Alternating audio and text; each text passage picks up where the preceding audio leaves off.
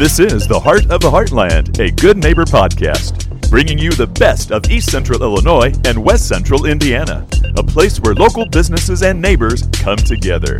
Here's your host, Shannon Schrader.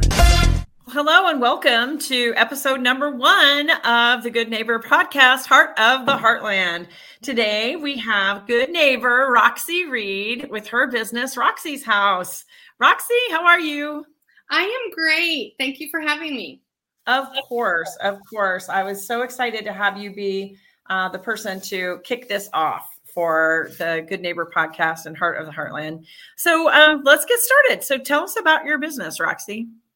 Well, we're actually not a business. We are a 501c3. We're a nonprofit. And we were founded in 2020.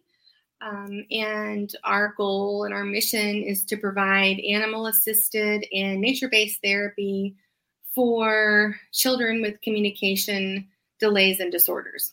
So my specialty is really autism and also traumatic brain injury. So those are really my 2 areas of specialty, although I do see other children. But that's the basics of it. And we live on a ranch, and we have been slowly accumulating animals to assist in our therapy. And we refer to our animals as the healers. They are the healers, and we are the therapists. And then we also have sort of coined a new term and a new. We have a new model of service delivery model for therapy, which is called a therapeutic event. So a therapeutic event is where children will come for a couple of months. We'll have a group of children, and maybe they have speech therapy, occupational therapy, or physical therapy goals that they're working on. And their rehearsals are also doubling as their therapy sessions. So they're getting kind of 2 in 1. And then we have our performance. So we hope to have our first event this summer. We're working on a grant for that, which will be Circus in the Barn. So I cannot wait to see that. You know, I'll be there in attendance cheering on those little folks. Yes, I hope you are. I hope it works out. We're really sort of putting the pieces in place for this year. So we've got fingers crossed that some things are going to come through and make it a possibility.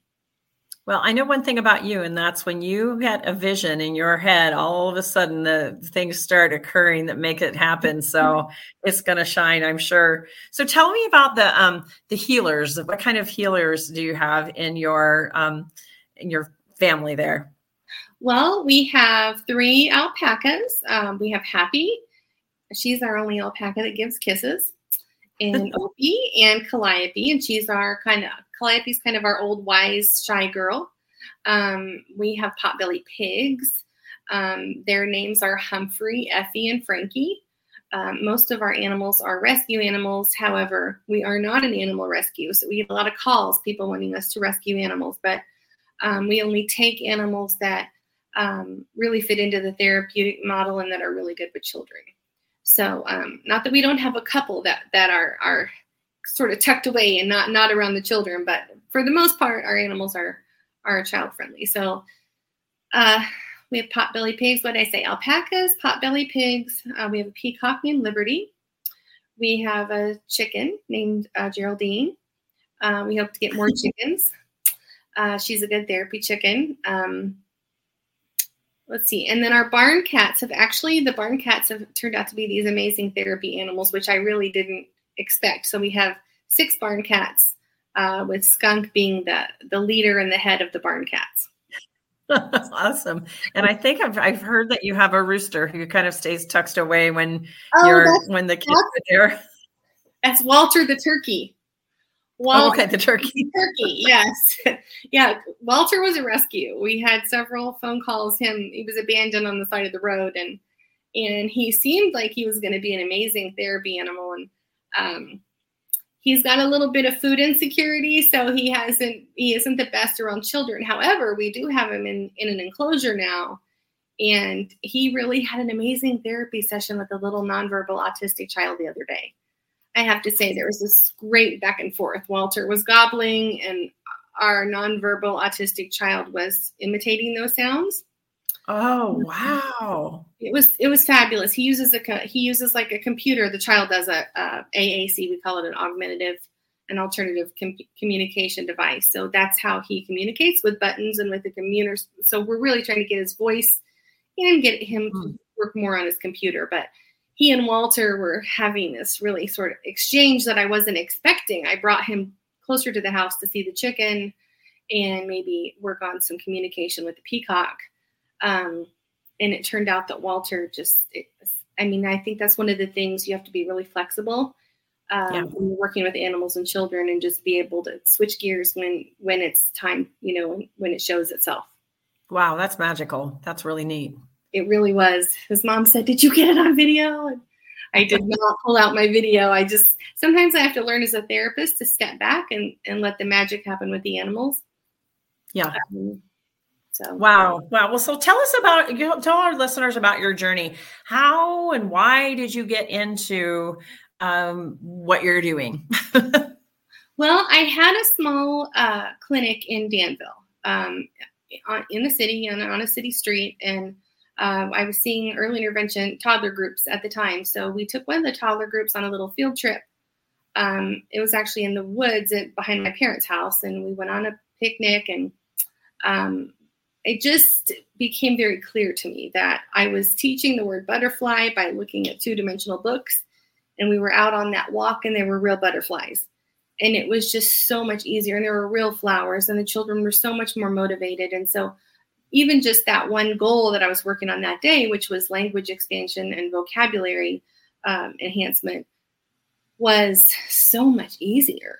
I mean, sometimes when you bring children in little rooms, in their clinic-like rooms, you're really fighting an uphill battle. They've been in schools all day, so that's when it became clear to me. I have to find a rural setting. I need a farm, and we are farm people.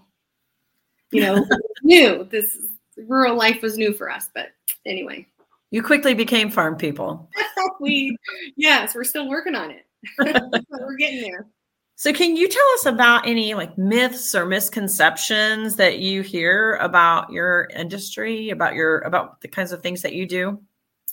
Well, I think speech therapy in general, what people think about is articulation. So maybe they're thinking about, articulation, which is how you move your lips and your tongue and your articulators in order to form words. That's only one really tiny part of being a speech therapist. We're really experts in communication, and in order to get the best communication, you have to get connection. So for me, it's when I'm working with children on the autism spectrum, I'm working on their language, I'm working on their connection, I'm working on them connecting with us, and we really do that a lot through the animals. The animals help us tremendously in that sense. So I think that's a big connection, and that speech therapy is kind of a tabletop therapy. So think of your speech therapist, you go into your clinic or your office and, sit there at a table and do paperwork or maybe flashcards or things like that. And that's just not the kind of therapist I am. I like movement. We have swings in the barn. We climb on hay bales. We're out walking on dead trees that have fallen over and balancing. And, anytime that we can use movement or nature or animals, all of those things are healing, and they're things that children love. And so they're things that I love. They're highly motivating for me. I was thinking I would love those things too. Yeah. So what are you doing for fun? What's Roxy doing for fun these days that is not specifically regarding your nonprofit? Yeah, maybe that's the question we shouldn't have. I don't know, because it's all consuming right now. The most, because we're really just taking off. We're lifting off. I would say the most fun I have is when I'm planning events. So it's that creative process. It's kind of dreaming up a magical experience for families that come for a fundraising event, or now that I'm looking at the circus. To me, that vision, envisioning what that is going to look like and what it's going to feel like and what it's going to smell like, and the sights and the sounds of the circus, and what the how to write the scripts for that. And now I'm really focusing on the acts for the children, like maybe yoga, they're going to be our contortionists and we'll be doing yoga, or maybe they're going to be riding on one of their Amtrikes.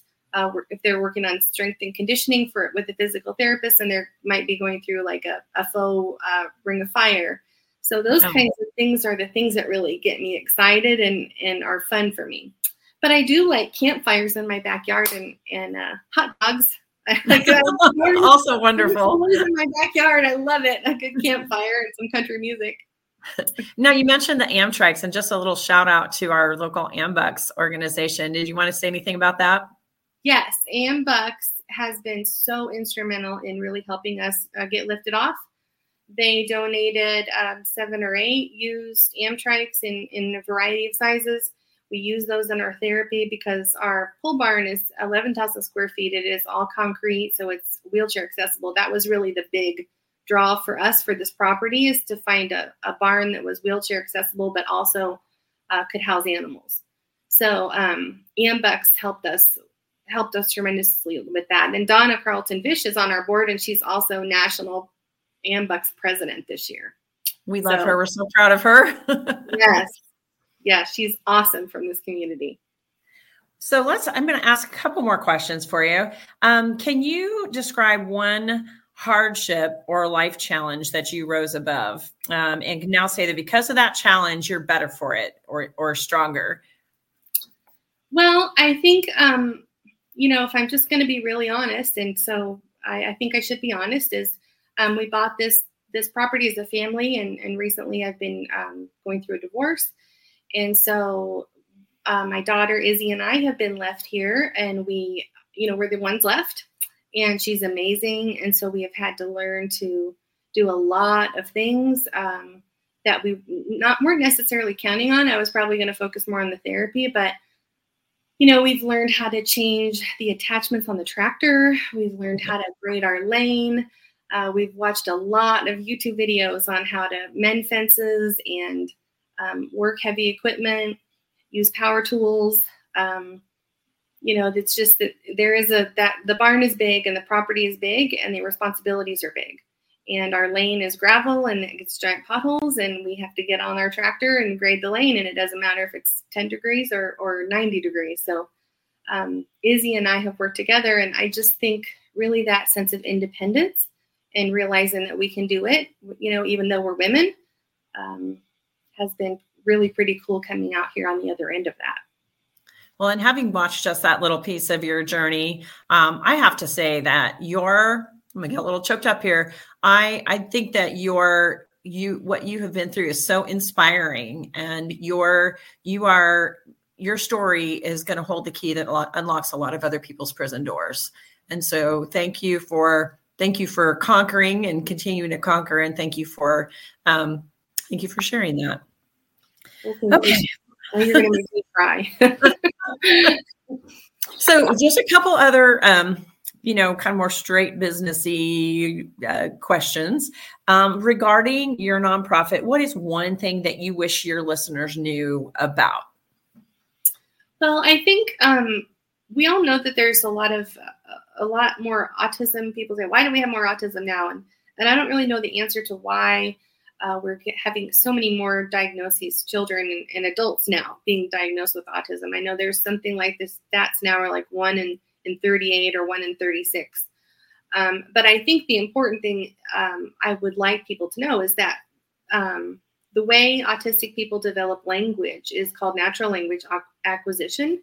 They're Gestalt language processors, and they learn in chunks and they learn in groups of words and in phrases, and they repeat. It's called echolalia. So, and those repetitions all have meaning, and we have to look into what that meaning is. And it's just a different language system. It is not less than.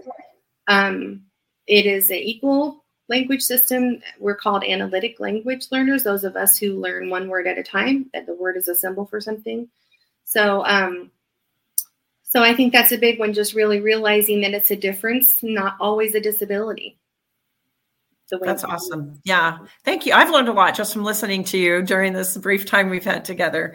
So just one last question. How can our listeners learn more? Or how can they contact you? Or I'm assuming they probably need to make a RSVP if they're going to be stopping by, since it's quite a journey to get to. We take farm visits, and we love donations for farm visits. They can email me at roxyreed.slp@gmail.com.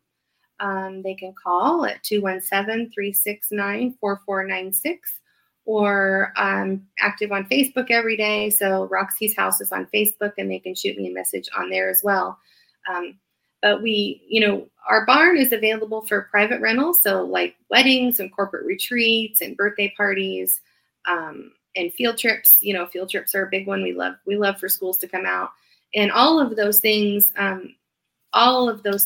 contributions to Roxy's House. So they're all tax deductible donations when you come for any of those. And didn't you just do something with Parkland? Yes. Yeah. We have an awesome partnership now with Parkland's Certified Occupational Therapy Assistant Program. So we're so happy to have OT out here. OT, speech, and PT, we all go hand in hand, the three disciplines: physical therapy, occupational therapy, and speech therapy. And we're partnering with Parkland, and we have a Back to Basics preschool group. So it's a nature-based and animal-assisted group where we're co-treating. We have a group of toddlers, and we did sell out for that, and their parents absolutely love coming, and now their grandparents come too. So everybody gets to come and enjoy the animals, and we make obstacle courses for them, and we do nature-based crafts, and they get to interact with the animals. So it's been a great success so far. We're about halfway through with this one. That's terrific. That's great work you're doing. Just shoot us out a phone number one more time. 217-369-4496. All right, Roxy, thank you so much. Contact Roxy for more information about Roxy's House, or find them on Facebook and like and share all their good work. We're so happy that you joined us today, Roxy, and thank you for helping us kick off the Good Neighbor Podcast, Heart of the Heartland. Thank you, Shannon. Thank you for listening to the Heart of the Heartland, a Good Neighbor podcast. To nominate your favorite local businesses to be featured on the show, go to gnpheartoftheheartland.com. That's gnpheartoftheheartland.com. Or call 217-920-0433.